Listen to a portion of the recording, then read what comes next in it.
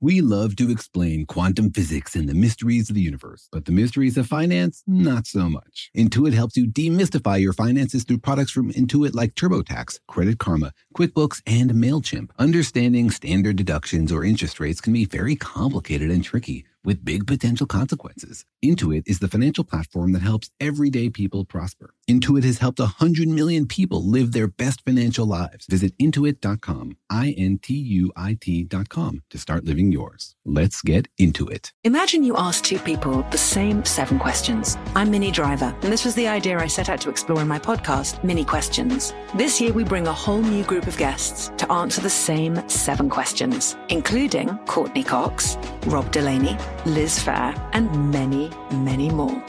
Join me on Season 3 of Minnie Questions on the iHeartRadio app, Apple Podcasts, or wherever you get your favorite podcasts.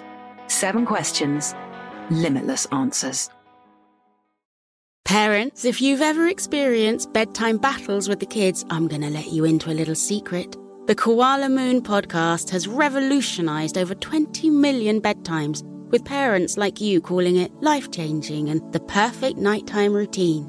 With original kids' bedtime stories and cozy sleep meditations, every episode has been specially designed to make bedtimes a dream. Listen to Koala Moon on the iHeartRadio app, on Apple Podcasts, or wherever you get your podcasts. Discover a new educational and interactive podcast, Stories for Kids by Lingo Kids. Our episodes are packed with fun activities. Right, Elliot? Oh, yes! We went shape hunting around the block, and we found spheres and cubes on the street. That was great fun. Join Stories for Kids, the Lingo Kids podcast, inspiring you to learn while having fun. Listen to Stories for Kids on the iHeartRadio app, Apple Podcasts, or wherever you get your podcasts.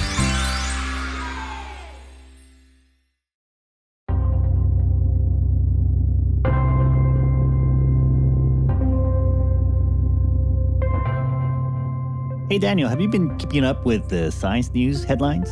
Uh-oh. What does that mean?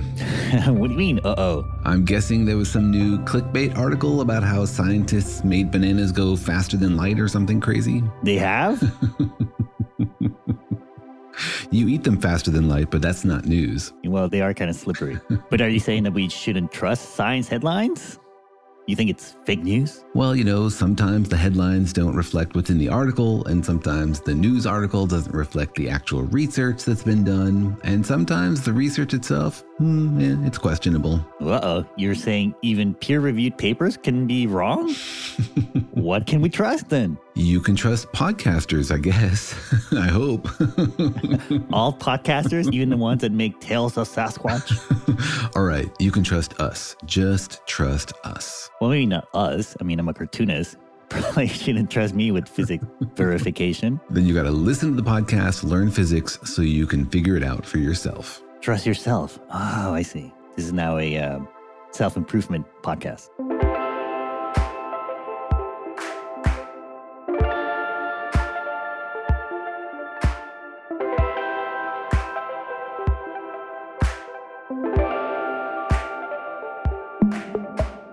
Hi, I'm Jorge. I'm a cartoonist and the creator of PhD Comics. Hi, I'm Daniel. I'm a particle physicist and a professor at UC Irvine, and I do believe that learning physics is a form of self-improvement. Well, it depends on what kind of physics, doesn't it? How about the physics of eating fatty foods? Yeah, the more you understand it, the better you are informed and the more educated choices you can make. Yeah, but an educated choice doesn't necessarily mean it's the right choice. I know potato chips aren't good for me, but I still eat them. And you'd rather eat them and not know that they're not good for you, huh? Yeah, maybe that might help my self-improvement, yes. It might help your self-enlargement. Yeah, my happiness. Oh, wait, did you mean something else? To each their own, Chip. But anyways, welcome to our podcast, Daniel and Jorge Explain the Universe, a production of iHeartRadio. In which we try to help you on your journey of self-improvement by teaching you everything we do and do not know about the universe. We also help you on your journey of mental self-enlargement as we try to grow your brain and your mind and fit more understanding of the universe into it. Because the universe is big and filled with mysteries and all sorts of things that we have and have not figured out, things that future physicists, maybe one of you out there, will figure out one day. Yeah, because it is an amazing universe, one that is always expanding, it seems, with all kinds of interesting knowledge and interesting phenomena to study, to wonder about, to ask questions about, and also to cram into your brain. And it seems like every single day we're learning something that science has figured out. They've done a new study on banana slugs, or they've done a new study on bananas. There's a huge population of scientists out there doing studies, learning things about the universe, and putting them out there in papers. Well, that's kind of what you would expect, right? I mean, scientists are working all the time, and they should be coming out with new results, right? Otherwise, what are they doing? Exactly. And it's a wonderful, delicious fountain of knowledge that science is creating. And that knowledge is not just for other scientists. It's for everybody. We all want to know, what are the answers to the deep mysteries of the universe? How fast is it expanding? What's inside black holes? How did our solar system get to be the way that it is? So it's not just other physics professors who read the writings of physics professors. It's everybody out there who wants to know the answers to these big questions. Yeah, sometimes what scientists discover gets into the news media and out there into the general population. But I feel like it's kind of a filter, though. Like only the juicy headlines make it out there into, the big newspapers. It is a bit of a mystery to me what gets covered. I mean, I read a lot of physics papers, and then sometimes I'll read a popular article about one, and I'll think like, why did this one get chosen to make a big deal about? It's not really that big a deal. But, you can take some little aspect of it and make it sound like it's a really big deal, because most people out there don't understand the bigger picture of the field. Is this really a big step forward, or is it a tiny little increment? And we're just hearing about the overall motivation for this entire line of research. So it's hard when you're not an expert to really understand what was a breakthrough and what wasn't. Well, I don't think it's a big mystery. There's probably a science reporter out there that needs to also work and to write something on a deadline, probably. Yeah, I guess you got to pick something to trumpet about. That's the job. The really good articles, though, do put things in context. They talk to experts, or they are written by experts, so the reader can really get a sense of, is this a huge leap forward, or is this just promising potential breakthroughs, or what's really going on? Well, it seems like there's interesting science headlines every other week, but I guess sometimes people need a little bit of help figuring out which ones are a big deal and which ones are maybe a little bit, over enthusiastically reported on by the reporter. If you just believed all the headlines that you read, you would think that every couple of weeks there's a result that's going to change fundamentally the way science works. That like science is going to pivot on this result, that will look back on history and say, wow, there was a time before and after we knew this one fact. In reality, though, a lot of times you'll read about something which sounds like a big deal, and then you'll never hear about it again, which tells you like maybe it wasn't really that big a deal. So it's hard to sift through and figure out like which ones historically are actually going to seem like pivot moments in history, and which ones are just going to have sort of filled the news cycle for that week. But I feel like that's kind of maybe one of the exciting things about science. It's this idea that established ideas can be overturned at any moment. And, everyone's working on a big idea of their own, because we haven't figured things out. And so everyone has a different angle on it. And any progress that anyone makes could potentially, in reality, overturn what we know, right? You're absolutely right. And it's tempting to look back on history and say, oh, there was an obvious line, a step from A to B to C to D, and that's how we got to where we are. But when you're in the moment, you don't know which direction is going to bear fruit and which one isn't. The true history of science is sort of like a big branching tree where lots of those branches were later abandoned or died off. And when you're at the tip of the latest branch, you don't necessarily know which direction to go. So that's why people are exploring in lots of different directions and exclaiming excitedly when they figure out something cool that might mean that this is the future path of all of science.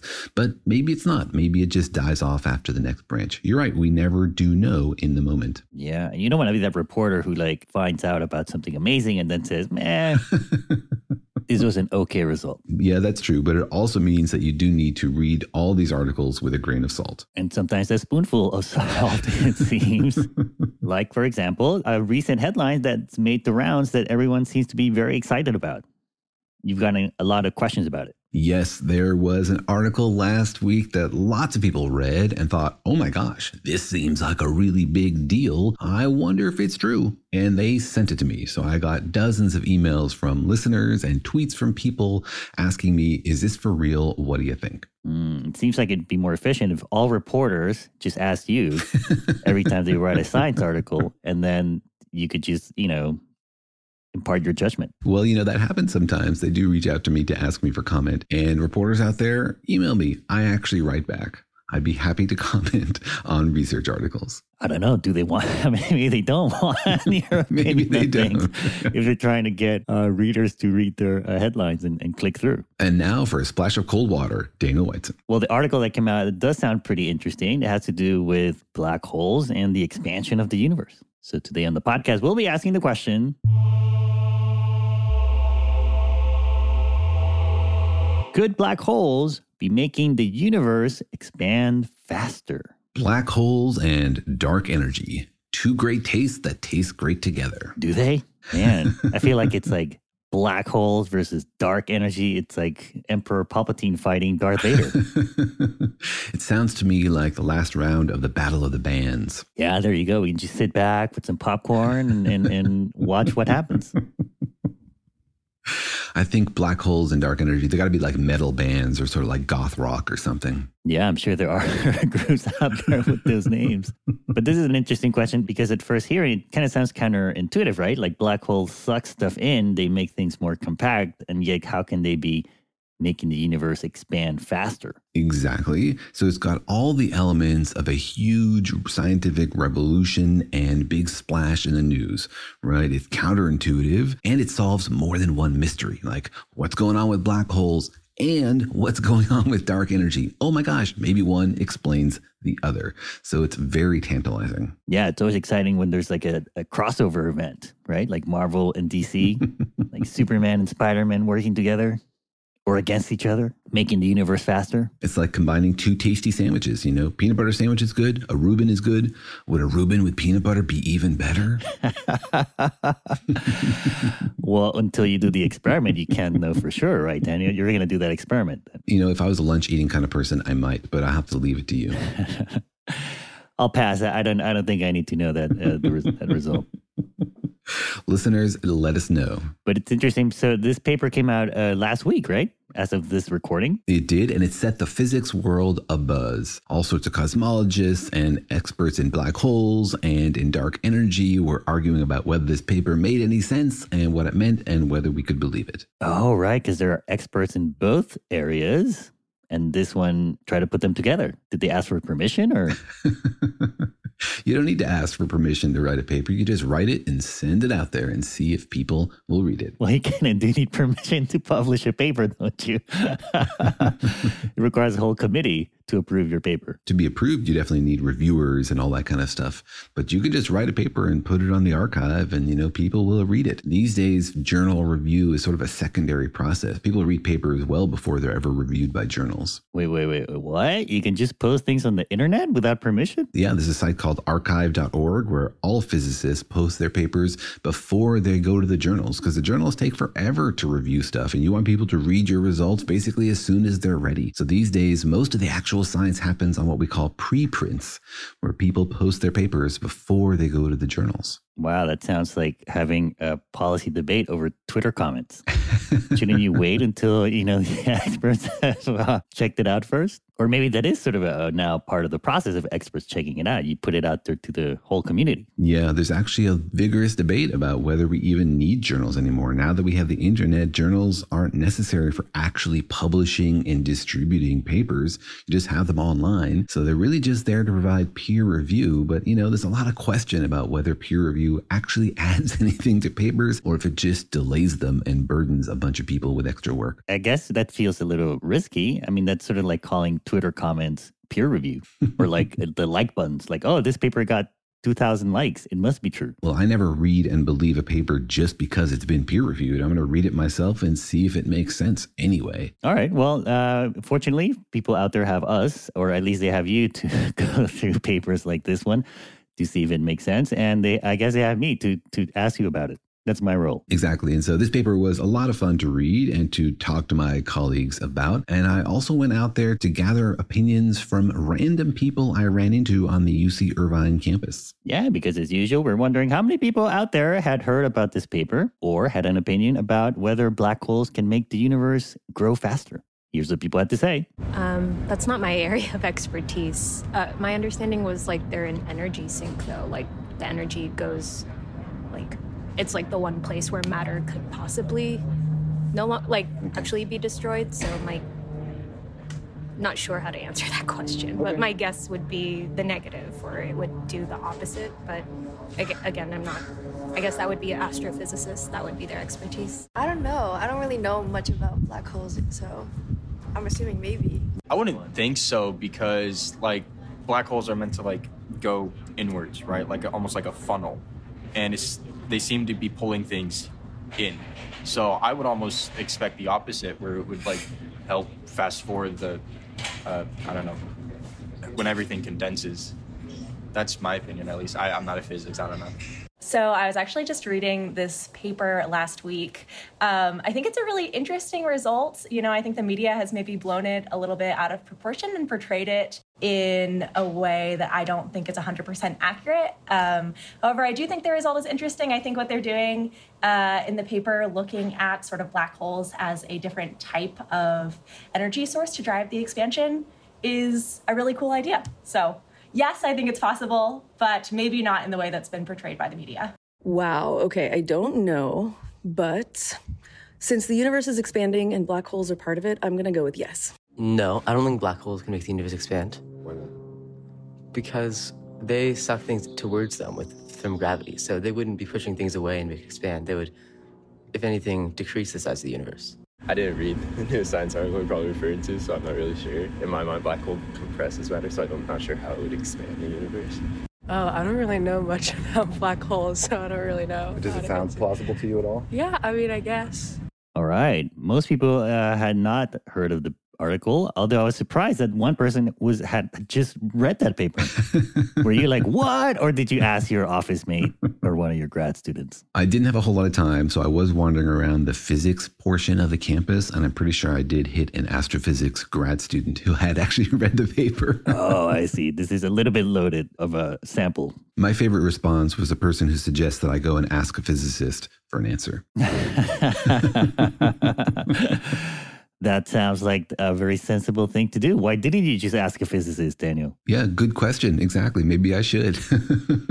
I should go get a PhD in physics, and I should go figure this out myself. You should be like a professor or something, and then you can answer questions for a living. Yeah, I think that person misunderstood what I was trying to do with my question. I think she thought I was wandering around campus looking for somebody to explain this paper to me. Oh, I see. Well, I guess there aren't that many people walking around asking physics questions. Did she think maybe you were like somebody lost on campus? Mm-hmm. Yeah, it's famously hard to tell physicists apart from homeless people.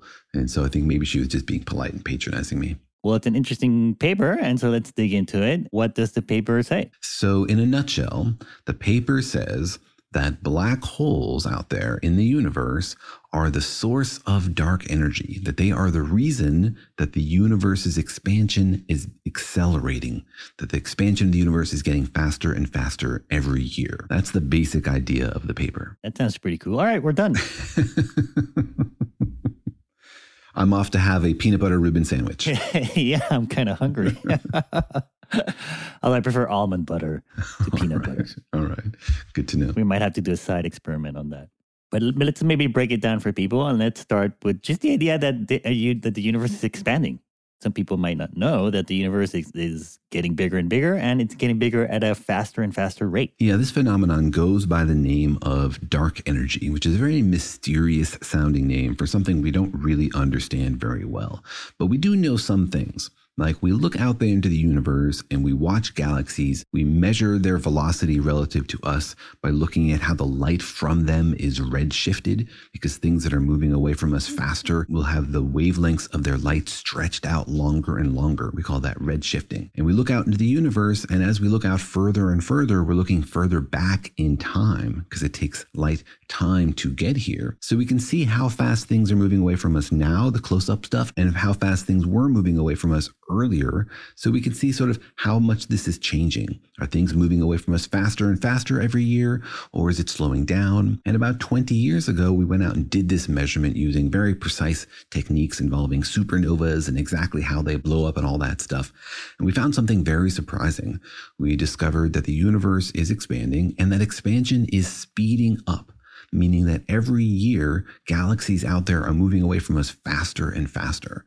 And so that's what we call dark energy. We don't know what's doing it. We don't understand the mechanism for it, but we see that this is happening and we want to understand it. Yeah, and you call it dark energy because it's kind of like an energy, right? Like it requires work and energy to make the universe bigger because you're sort of creating more and more space. That's right. We are making more space between galaxies. Actually, everywhere in the universe, we think that space itself is expanding. So if you have a picture in your mind of the universe's expansion as sort of like a bomb with a tiny little dot at the center that blows up and everything flies through space, you should try instead to think about it as like a universe already filled with stuff, which then expands, creating new space between everything in the universe all over the place.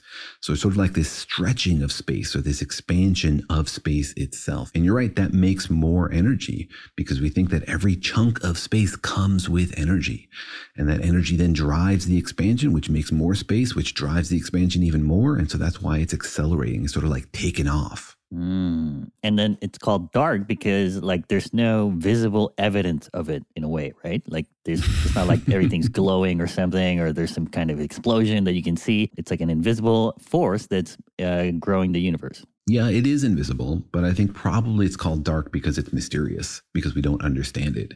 It's like unexplained. It's an area we have yet to illuminate. So I think it's sort of like mentally dark more than physically dark, though also invisible. You know, we call it dark energy, which suggests that it's like a thing we understand, as something in physics that's happening. But really, we don't understand where this comes from. It's something we see happening in the universe, and we can describe in some ways using our theories, but we don't know really where it comes from at all. Yeah, it's a big mystery, maybe even the biggest mystery in the universe, right? Because it's a mystery that kind of permeates the entire universe, and the universe is pretty big. It definitely dominates the universe. Like if you add up how much energy it takes to make this happen, it's like 70% of the energy in the universe. So you take a cubic light year of space, for example, and you say, how much energy is stored in like all the gas and the stars and the planets? That's like 5% of the energy in that cube. Another 25-ish% is dark matter. That also has energy in it. And the rest of it, 70% of the energy budget of the universe, is this weird stuff, dark energy, that's causing the universe to expand faster and faster every year. But again, we don't really know why it's happening or where it comes from. We can describe it in our theories, like we have general relativity that tells us how the universe works and how space works and how it can expand. And there is an option in general relativity to make this kind of thing happen. Yeah, you have some theories that it maybe is like a property of space itself, like space itself has potential energy and it can't help itself but to get bigger. That's right. And remember that while general relativity is a theory of gravity, and we tend to usually think of gravity as like something that attracts stuff, right? You're attracted to the Earth is attracted to the sun.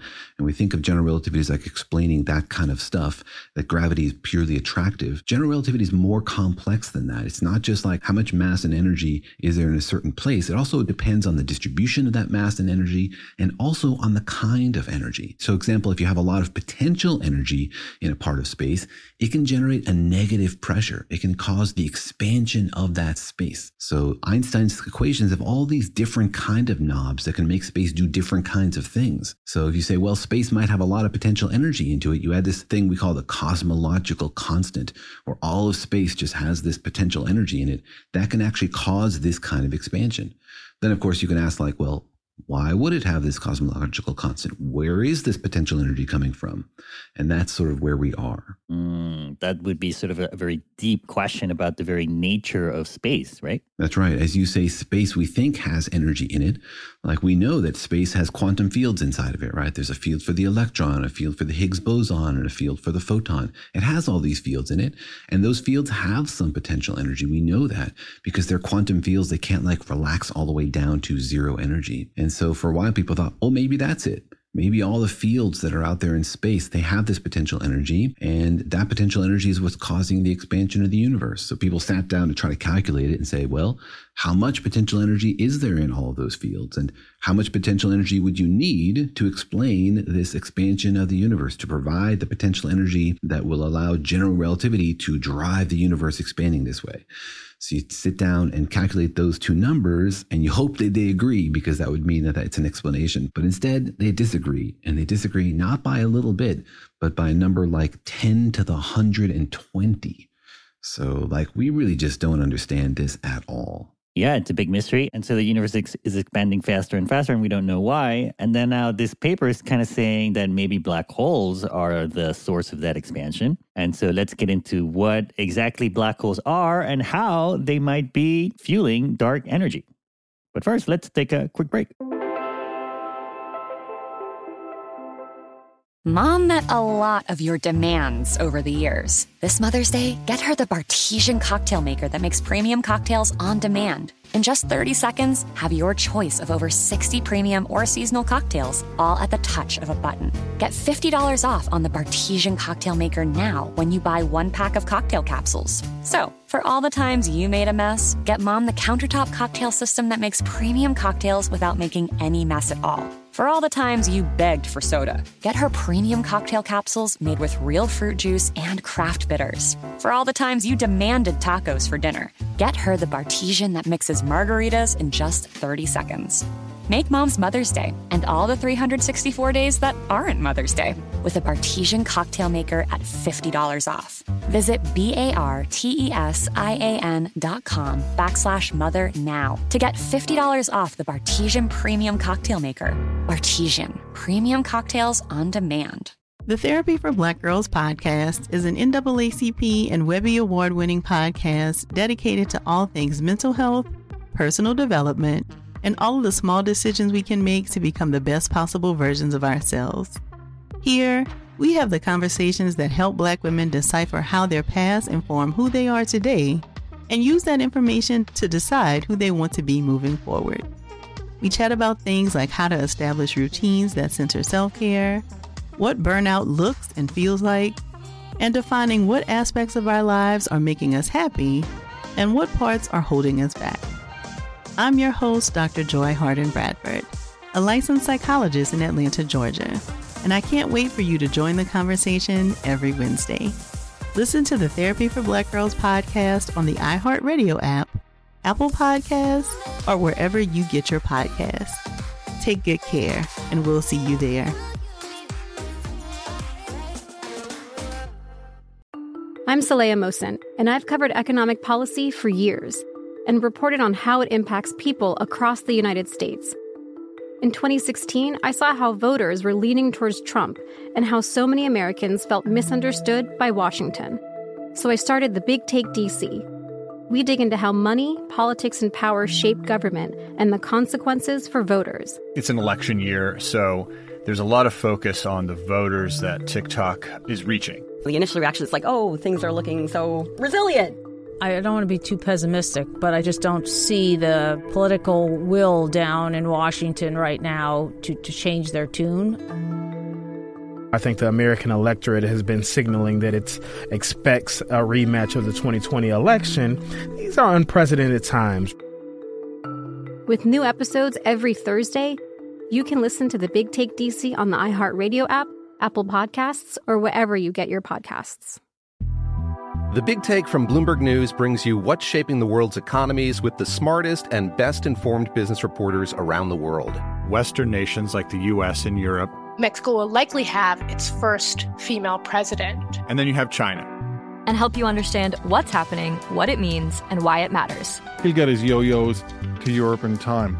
But the longer this drags on, the more worry he's getting. They knew that they needed to do this as fast as they possibly could to get a drug on the market as fast as they could. I'm David Gura. I'm Sarah Holder. I'm Saleha Mohsen. We cover the stories behind what's moving money and markets. Basically, everyone was expecting, if not a calamity, certainly a recession. But the problem is that paperwork, as our reporting showed, is fake. As someone who's covering the market, I'm often very worried about an imminent collapse. So I'm thinking about it quite often. Listen to The Big Take on the iHeartRadio app, Apple Podcasts, or wherever you get your podcasts.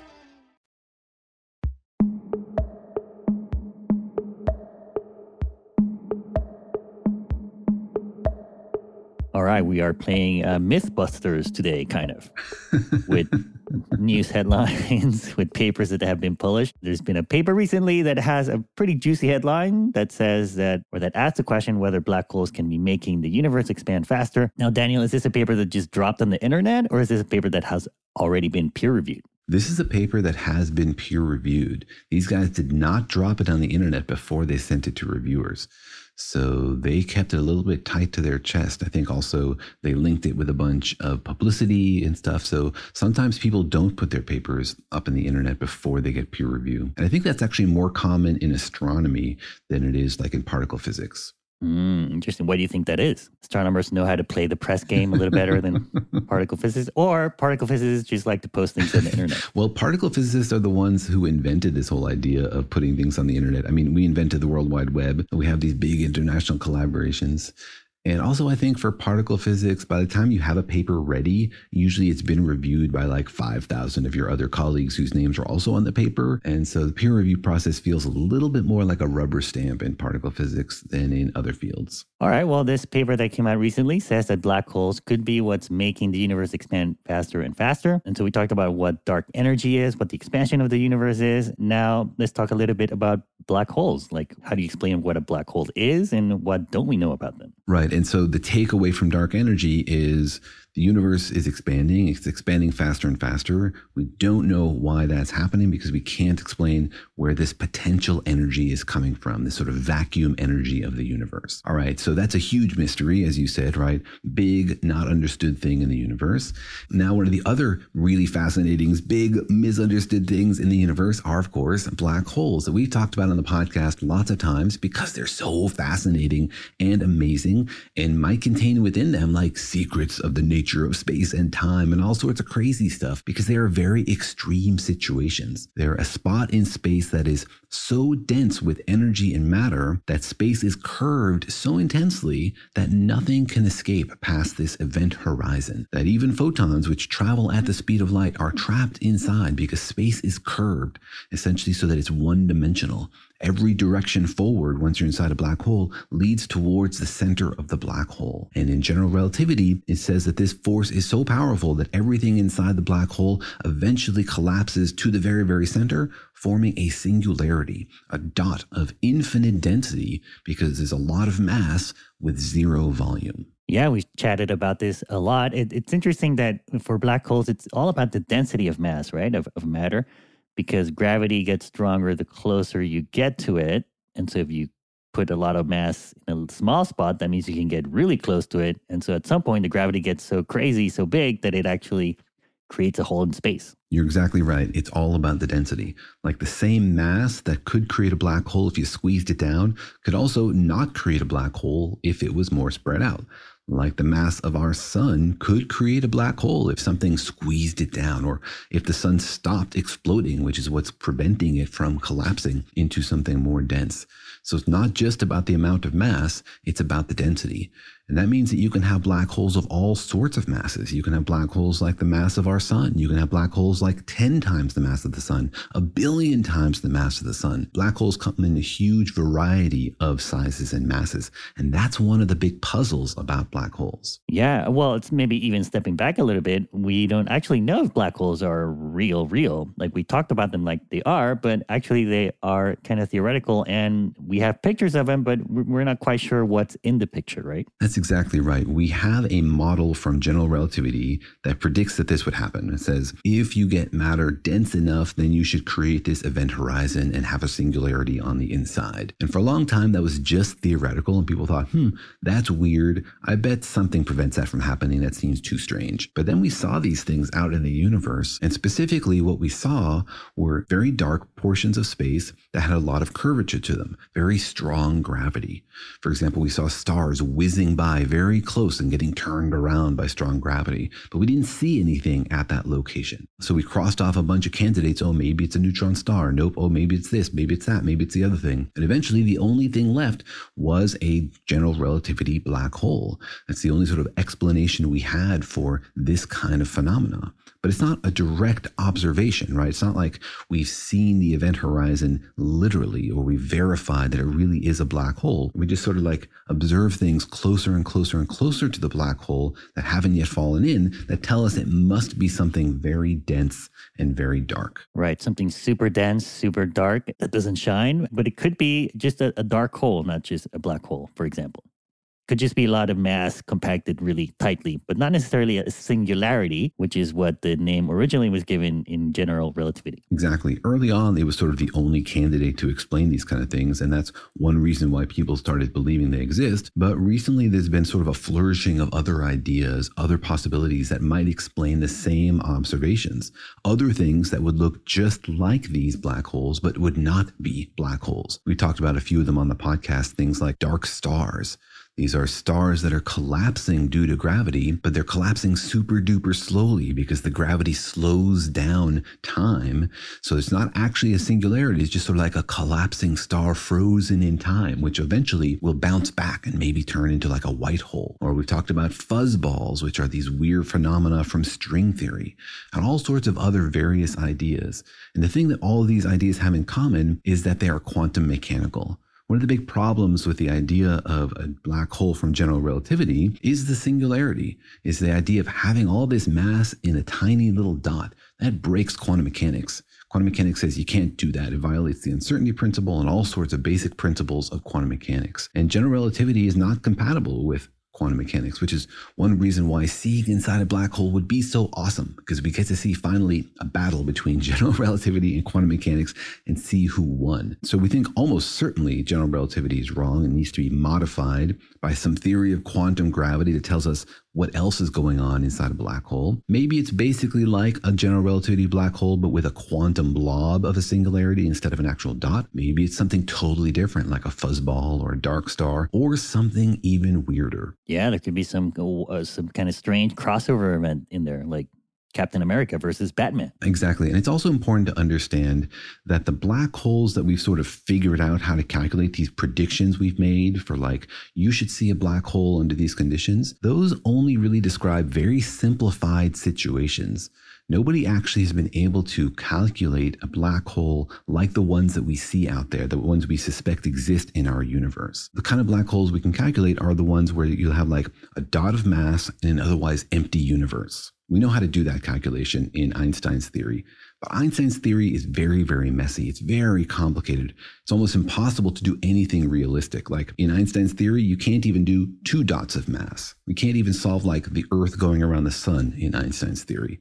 Even basic stuff like that is too hard. And so, for example, what we haven't done in Einstein's theory is figure out how a black hole can survive in an expanding universe. Like we always do our calculations in a flat universe where space isn't expanding. So nobody even really knows like what happens to a black hole when the universe is expanding, and especially if that black hole is spinning. So it's not like we even in general relativity have a great description of what we've seen out there in the universe. You mean at least the general relativity version of them, right? But there could be other versions of a black hole, or like a dark hole or a black divot maybe that do explain what's out there. We're not quite sure what that is, right? Exactly. And we also don't know how they get so big sometimes. Exactly. That's one of the other really deep mysteries about black holes, especially the kind of black holes talked about in this paper. These are the black holes at the centers of galaxies. You can have a black hole just from a star. At the end of its life, it goes supernova and collapses, and you get a black hole that's like 5 or 10 times the mass of our sun. That's cool, and we've seen those and we think we understand them. But also, there tend to be black holes at the hearts of galaxies. Like at the center of our galaxy, there's a very big black hole with lots and lots of mass. And at the center of many galaxies, there are black holes with millions or billions of times the mass of our sun. And we see these even very far back in the early universe. If you look at light that's been traveling for a very, very long time from very distant galaxies, you can see galaxies in the first billion years of the universe that already have black holes at their centers that are like 1 billion times the mass of the sun. And this is a big mystery. Nobody understands how those black holes got so big so fast. Well, it's kind of an amazing thing that we can tell that there are black holes in these galaxies so far away. Yeah, that's exactly right. It's fascinating. And we can tell them often because they are quasars. Quasars are black holes that have very strong magnetic fields and are spinning really, really fast. And so they emit these jets of light that are super duper bright. So we can see them from very, very far away. So they're not always like super direct observations of the black holes. It's not like we've imaged them the way we've imaged a couple of black holes using the Event Horizon Telescope. Again, black holes are almost always indirect. But we're pretty confident that there's something very dark and very massive and very dense at the hearts of these galaxies. And we don't understand how you make a gravitational object, whatever it is, that massive. Like there just isn't enough time for it to eat enough gas and dust and stars to get that big that fast. So there's all sorts of theories about how those black holes might have gotten so big so fast. It was Superman. Now we have two big mysteries, two big things out there in space. One is the expansion of the universe. It's getting bigger and bigger, faster and faster. We don't know that. That's dark energy. And then there's black holes, which we know some about, but we're not quite sure on the details or what's actually going on inside of them. And now this new paper says that maybe these two things are related. Like maybe black holes are the reason the universe is expanding. So what does this paper actually say? Yeah, it's super fun and fascinating. Actually, it's a couple of papers. The first paper makes a really interesting, just sort of observation about the masses of black holes. Wait, it's several papers? Yeah, they wrote a couple of papers. The first paper is like details about the black hole masses, and the second paper is this crazy theoretical interpretation about it. Oh, like they dropped the movie and the sequel at the same time? Exactly, yeah. 2 seasons of your favorite show all at the same time. The Netflix model of physics? Or the Avengers Endgame model? There you go. Film both movies at the same time. We often do this. We work on several papers all at once and then publish them all at the same time because they're all sort of connected to each other. Or you want to be the first person to write an interpretation of your crazy new observation. So you write your interpretation paper at the same time as you write your observation paper and you publish them separately. All right, so this paper is talking about the masses of these black holes. They went out and they measured the masses of a bunch of black holes over time. They looked at closer by galaxies that are newer, and they looked deep into the ancient past at very old galaxies. And they were interested in how fast black holes are getting bigger. Like you have a galaxy and it's spinning, it's got a black hole at its center. Black hole is going to be eating gas and dust and stars, and the galaxies also grow. Galaxies grow by gobbling up gas from the intergalactic medium and also by merging with each other. So essentially what they did is they compared these two things. They said, well, how fast are black holes growing and how fast are galaxies growing? And what they noticed is that the galaxies are not growing as fast as the black holes are growing. So one question is like, well, how did black holes get big in the early universe? The other question is, how do they keep getting bigger all the time? So this is a really interesting result because they're showing that black holes are growing unexplainedly quickly. I see. Okay, so this first paper did sort of like a survey, right? Like they just looked out into space and they looked at younger galaxies and older galaxies that have black holes in them, supermassive black holes. And they compared the young galaxies with the older galaxies. And they said between the two, in general, are galaxies getting bigger and at what rate? And for those black holes, are those black holes getting bigger and at what rate? And you're saying that the first paper just says black holes seem to be getting bigger faster than galaxies are getting bigger. Yeah, black holes are getting bigger like 8 to 20 times faster than the galaxies they're in. They're growing much more quickly than the rest of their neighborhoods. But wouldn't that be explained by the idea that the black holes are basically eating the galaxies? Because like galaxies don't have a lot of things around them, so they can't really grow that fast. But black holes have a galaxy around them. And so maybe it could just be that the black holes are eating up their own galaxies and getting bigger that way? We actually do expect galaxies to grow. Remember that something like 40 to 50% of all the protons in the universe are not in galaxies yet. They're between galaxies. There are these filaments of gas between the galaxies that are still flowing into the galaxies right now. Every galaxy sits at the bottom of a gravitational well created by its dark matter. And there are these like rivers of gas flowing into galaxies, making them bigger. And then also galaxies merge. And so galaxies, we do expect them to grow. And you're right, black holes, we also expect them to grow. And you can do studies of these things and you can predict how fast galaxies and black holes should grow. And it should be about the same rate. You know, there's some limit to how fast a black hole should be able to grow because as it gets more powerful, its accretion disk gets very intense, the stuff that's swirling around it and is very hot and agitated and hasn't yet fallen back into the black hole. And it generates a lot of radiation, which actually pushes away gas. So black holes can't just grow like infinitely quickly, and galaxies should be able to grow about the same rate. But what we see is a big discrepancy that we don't understand. So black holes are growing much faster than their galaxies, which is not what our models predict. Okay, that's a mystery. That's a weird thing. So that's the first paper. And the second paper says, well, you know, black holes are growing faster than we think, but is actually connected to something else. They notice that black holes are growing at the same rate as the universe itself, that the expansion of the universe we talked about, this unexplained accelerated expansion, matches very nicely the rate at which black holes are gaining mass. So these two unexplained things seem to be happening about the same pace. Like, let's say the universe is expanding how fast? Like 1,000% per year or something like that? The expansion rate of the universe is a little bit more tricky to measure. It's in terms of like kilometers per parsec per second. So it's a little bit complicated. But, you know, in a cartoon version, it's like if the volume of the universe doubles, so do the mass of these black holes. So as the universe gets bigger, black holes get bigger at the same rate. Which could just be a huge coincidence, perhaps. But these authors are saying that it's not a coincidence. Exactly. These authors are saying it's not a coincidence, and they have a theory which predicts this, which explains the connection between the black hole's mass getting bigger unexplainedly and the universe getting bigger unexplainedly. They want to explain both of these things at the same time. All right. Well, I'm hooked. I want to know what this theory is. And so let's dig into it. And also, let's see what our critic Daniel has to say about this theory. But first, let's take another quick break. Mom met a lot of your demands over the years. This Mother's Day, get her the Bartesian cocktail maker that makes premium cocktails on demand. In just 30 seconds, have your choice of over 60 premium or seasonal cocktails, all at the touch of a button. Get $50 off on the Bartesian cocktail maker now when you buy 1 pack of cocktail capsules. So, for all the times you made a mess, get Mom the countertop cocktail system that makes premium cocktails without making any mess at all. For all the times you begged for soda, get her premium cocktail capsules made with real fruit juice and craft bitters. For all the times you demanded tacos for dinner, get her the Bartesian that mixes margaritas in just 30 seconds.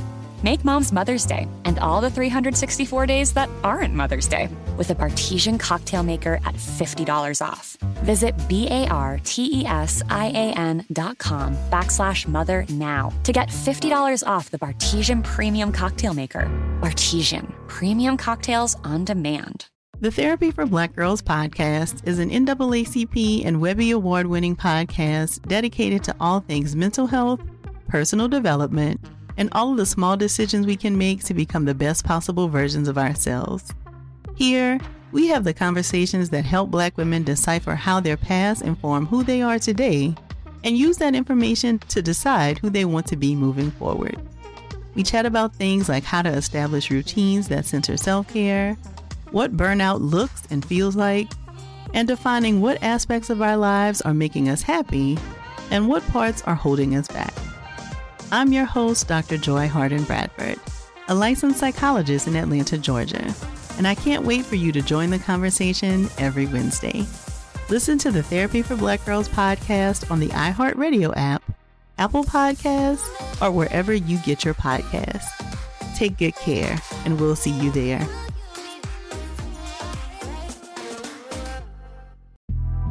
The Big Take from Bloomberg News brings you what's shaping the world's economies with the smartest and best-informed business reporters around the world. Western nations like the U.S. and Europe. Mexico will likely have its first female president. And then you have China. And help you understand what's happening, what it means, and why it matters. He'll get his yo-yos to Europe in time. But the longer this drags on, the more worry he's getting. They knew that they needed to do this as fast as they possibly could to get a drug on the market as fast as they could. I'm David Gura. I'm Sarah Holder. I'm Saleha Mohsen. We cover the stories behind what's moving money and markets. Basically, everyone was expecting, if not a calamity, certainly a recession. But the problem is that paperwork, as our reporting showed, is fake. As someone who's covering the market, I'm often very worried about an imminent collapse. So I'm thinking about it quite often. Listen to The Big Take on the iHeartRadio app, Apple Podcasts, or wherever you get your podcasts. I'm Saleha Mohsen, and I've covered economic policy for years and reported on how it impacts people across the United States. In 2016, I saw how voters were leaning towards Trump and how so many Americans felt misunderstood by Washington. So I started The Big Take DC. We dig into how money, politics, and power shape government and the consequences for voters. It's an election year, so there's a lot of focus on the voters that TikTok is reaching. The initial reaction is like, oh, things are looking so resilient. I don't want to be too pessimistic, but I just don't see the political will down in Washington right now to change their tune. I think the American electorate has been signaling that it expects a rematch of the 2020 election. These are unprecedented times. With new episodes every Thursday, you can listen to The Big Take DC on the iHeartRadio app, Apple Podcasts, or wherever you get your podcasts.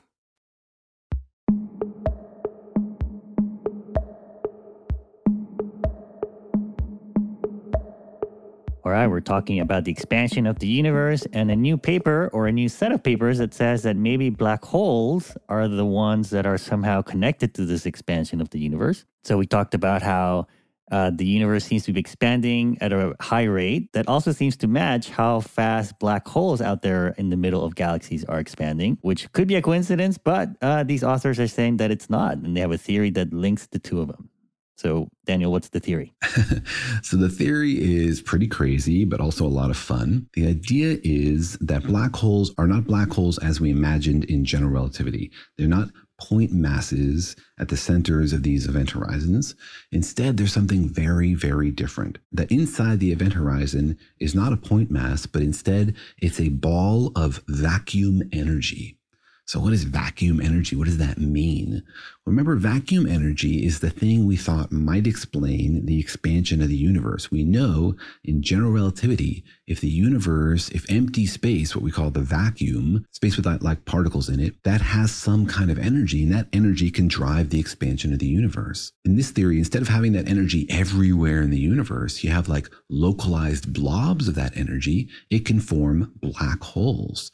That regions of very, very high vacuum energy can form something that looks like a black hole. What? Okay. Let's maybe take a step back here. Are they saying that when you make a black hole, you're creating a bubble of vacuum energy? Or are you saying that when you have a lot of vacuum energy, that is what you call a black hole? It's the second.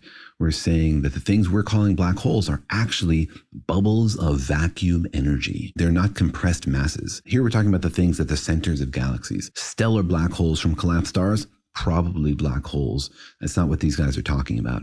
They're talking about the huge blobs at the centers of galaxies. They're suggesting they're not black holes like we imagined. Instead, they are these weird blobs of vacuum energy. That somehow mysteriously form, or that started somehow, or that the universe started with? What are they saying are these bubbles? How can they have the gravity of black holes if they have negative energy? So they don't explain what this vacuum energy is or where it comes from. That's just sort of left a big question mark. But there is a history of people developing these kinds of ideas. I mean, go back to what we were talking about earlier, people trying to understand how you could have a spinning black hole in an expanding universe. Nobody solved those equations in Einstein's theory. Nobody really knows if it's even possible in Einstein's theory. So that leads people to explore other kind of things, like instead of having a singularity at the heart of it, what if you put like a little expanding universe inside the black hole, right? It might help you match the expanding universe outside the black hole. So they put this sort of like expanding vacuum energy inside the black hole,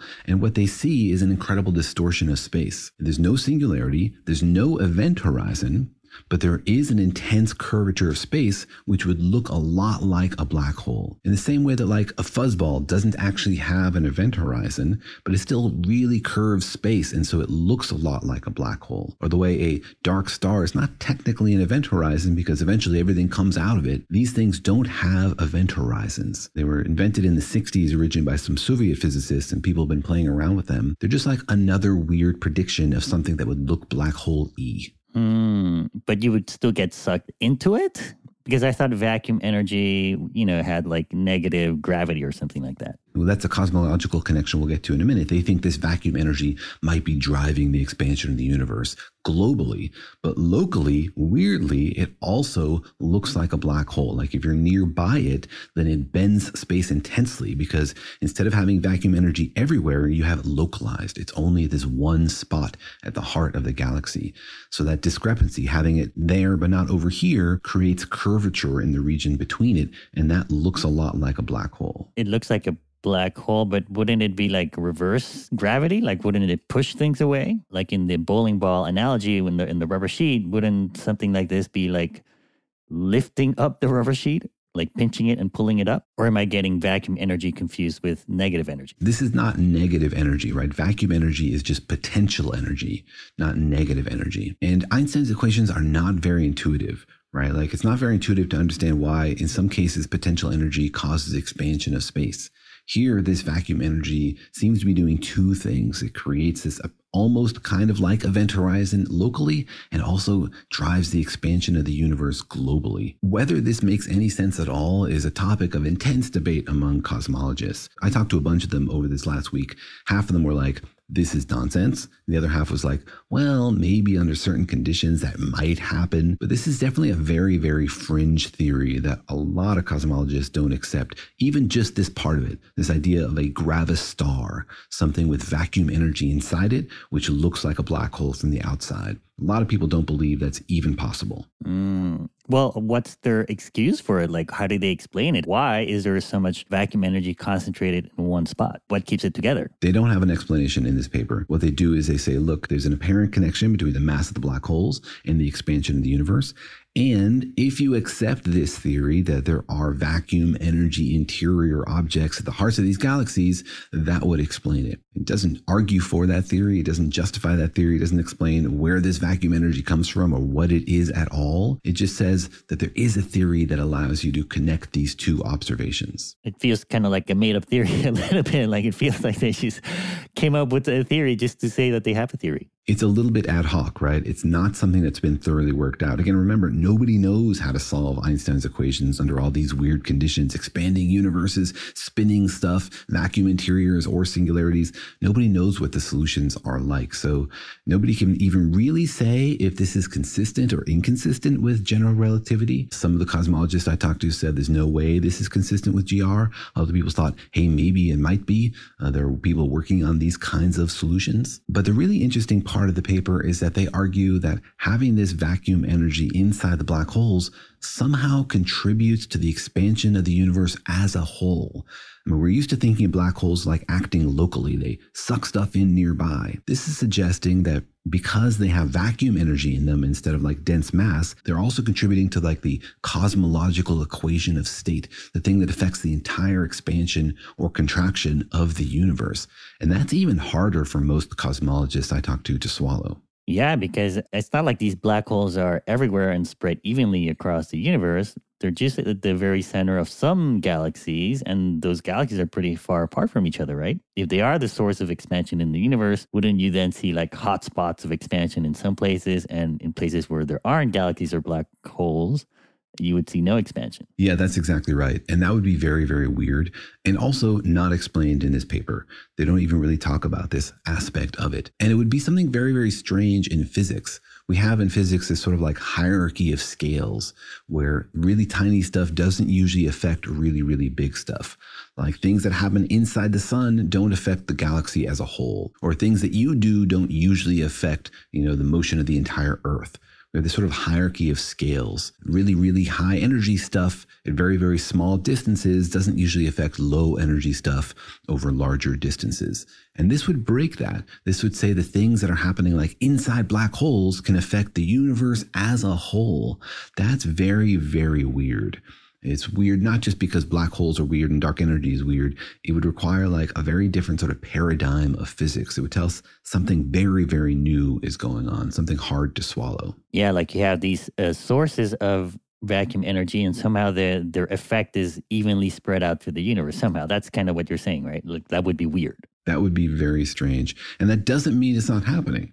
We should be ready for strange stuff. The history of physics is filled with times when people are like, well, the only way to explain this would be this totally crazy idea. That can't possibly be true. And then it turns out it is true. It requires us to accept something new. This could be one of those moments, right? Or maybe not. So it's not always easy to tell, but there's a lot of skepticism. One reason is that this is like explanation for what's happening. It's not at all a conclusive explanation. It's not the unique explanation. It might be that you could explain black holes growing at the same rate of the universe in some other way. Instead of black holes driving the expansion of the universe, maybe there is something else that's driving both. right? So it feels sort of like this describes it, but it doesn't clinch it necessarily. We're not sure that this is what's happening just because it describes it. Science has to be predictive, not just descriptive. It could just be a coincidence, is what you're saying. It could be a coincidence, or it could just be that we have the causality backwards. Instead of black holes driving the expansion of the universe, something else could be driving both of them. So they could be connected. It just might not be this theory of vacuum interior black holes driving somehow magically the expansion of the universe. Well, that would be a juicy headline too. Could the expansion of the universe be making black holes bigger? I mean, that's the idea, right? Like maybe the universe is expanding for some reason, because of dark energy, and somehow that effect causes black holes to get bigger too. Yeah, exactly. And if you understood where this vacuum energy came from, maybe that would be the source of it. And this paper, again, doesn't address that either.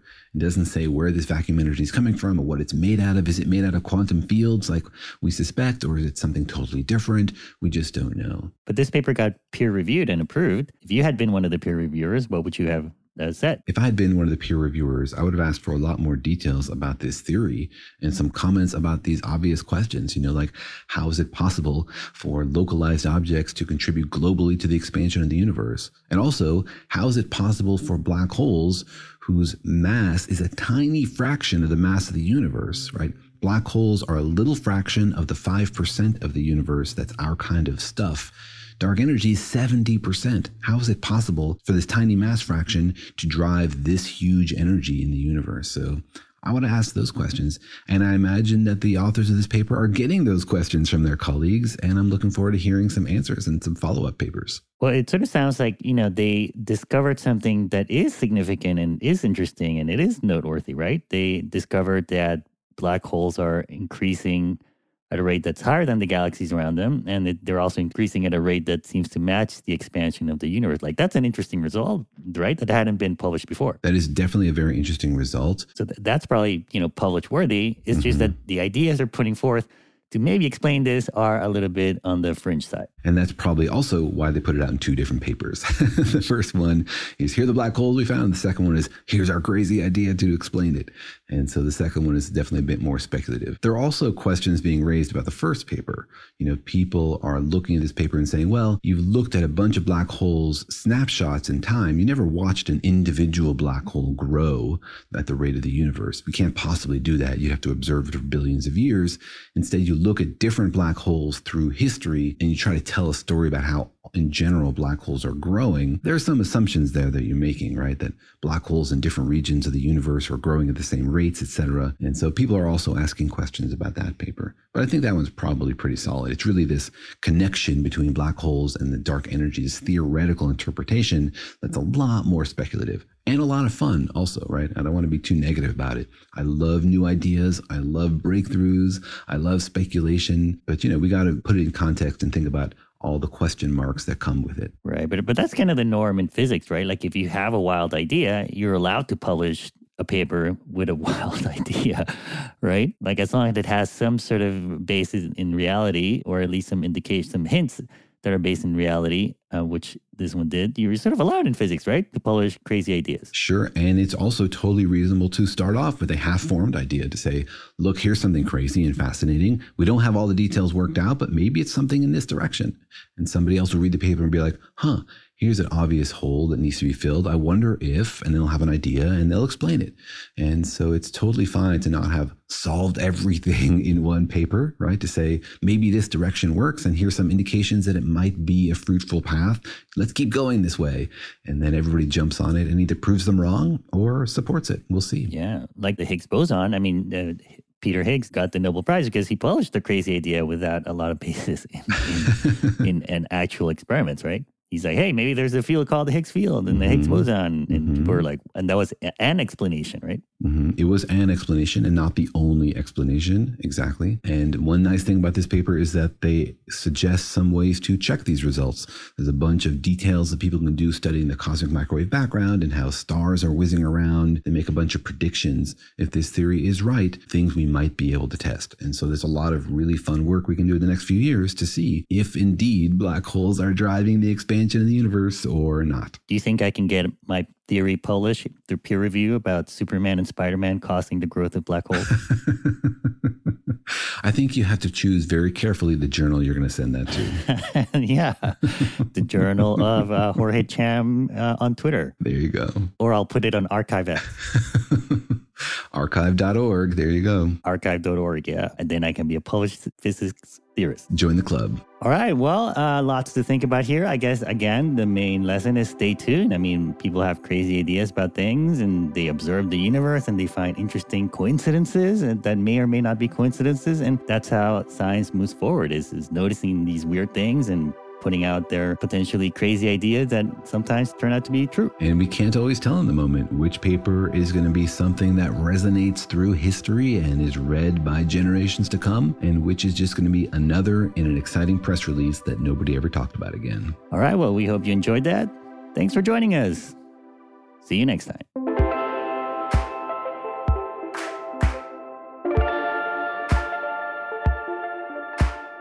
Thanks for listening, and remember that Daniel and Jorge Explain the Universe is a production of iHeartRadio. For more podcasts from iHeartRadio, visit the iHeartRadio app, Apple Podcasts, or wherever you listen to your favorite shows.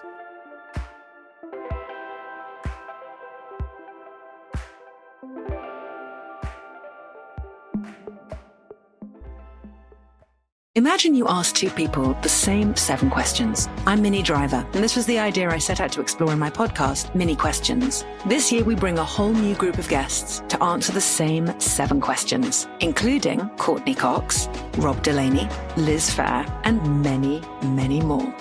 Join me on Season 3 of Mini Questions on the iHeartRadio app, Apple Podcasts, or wherever you get your favorite podcasts.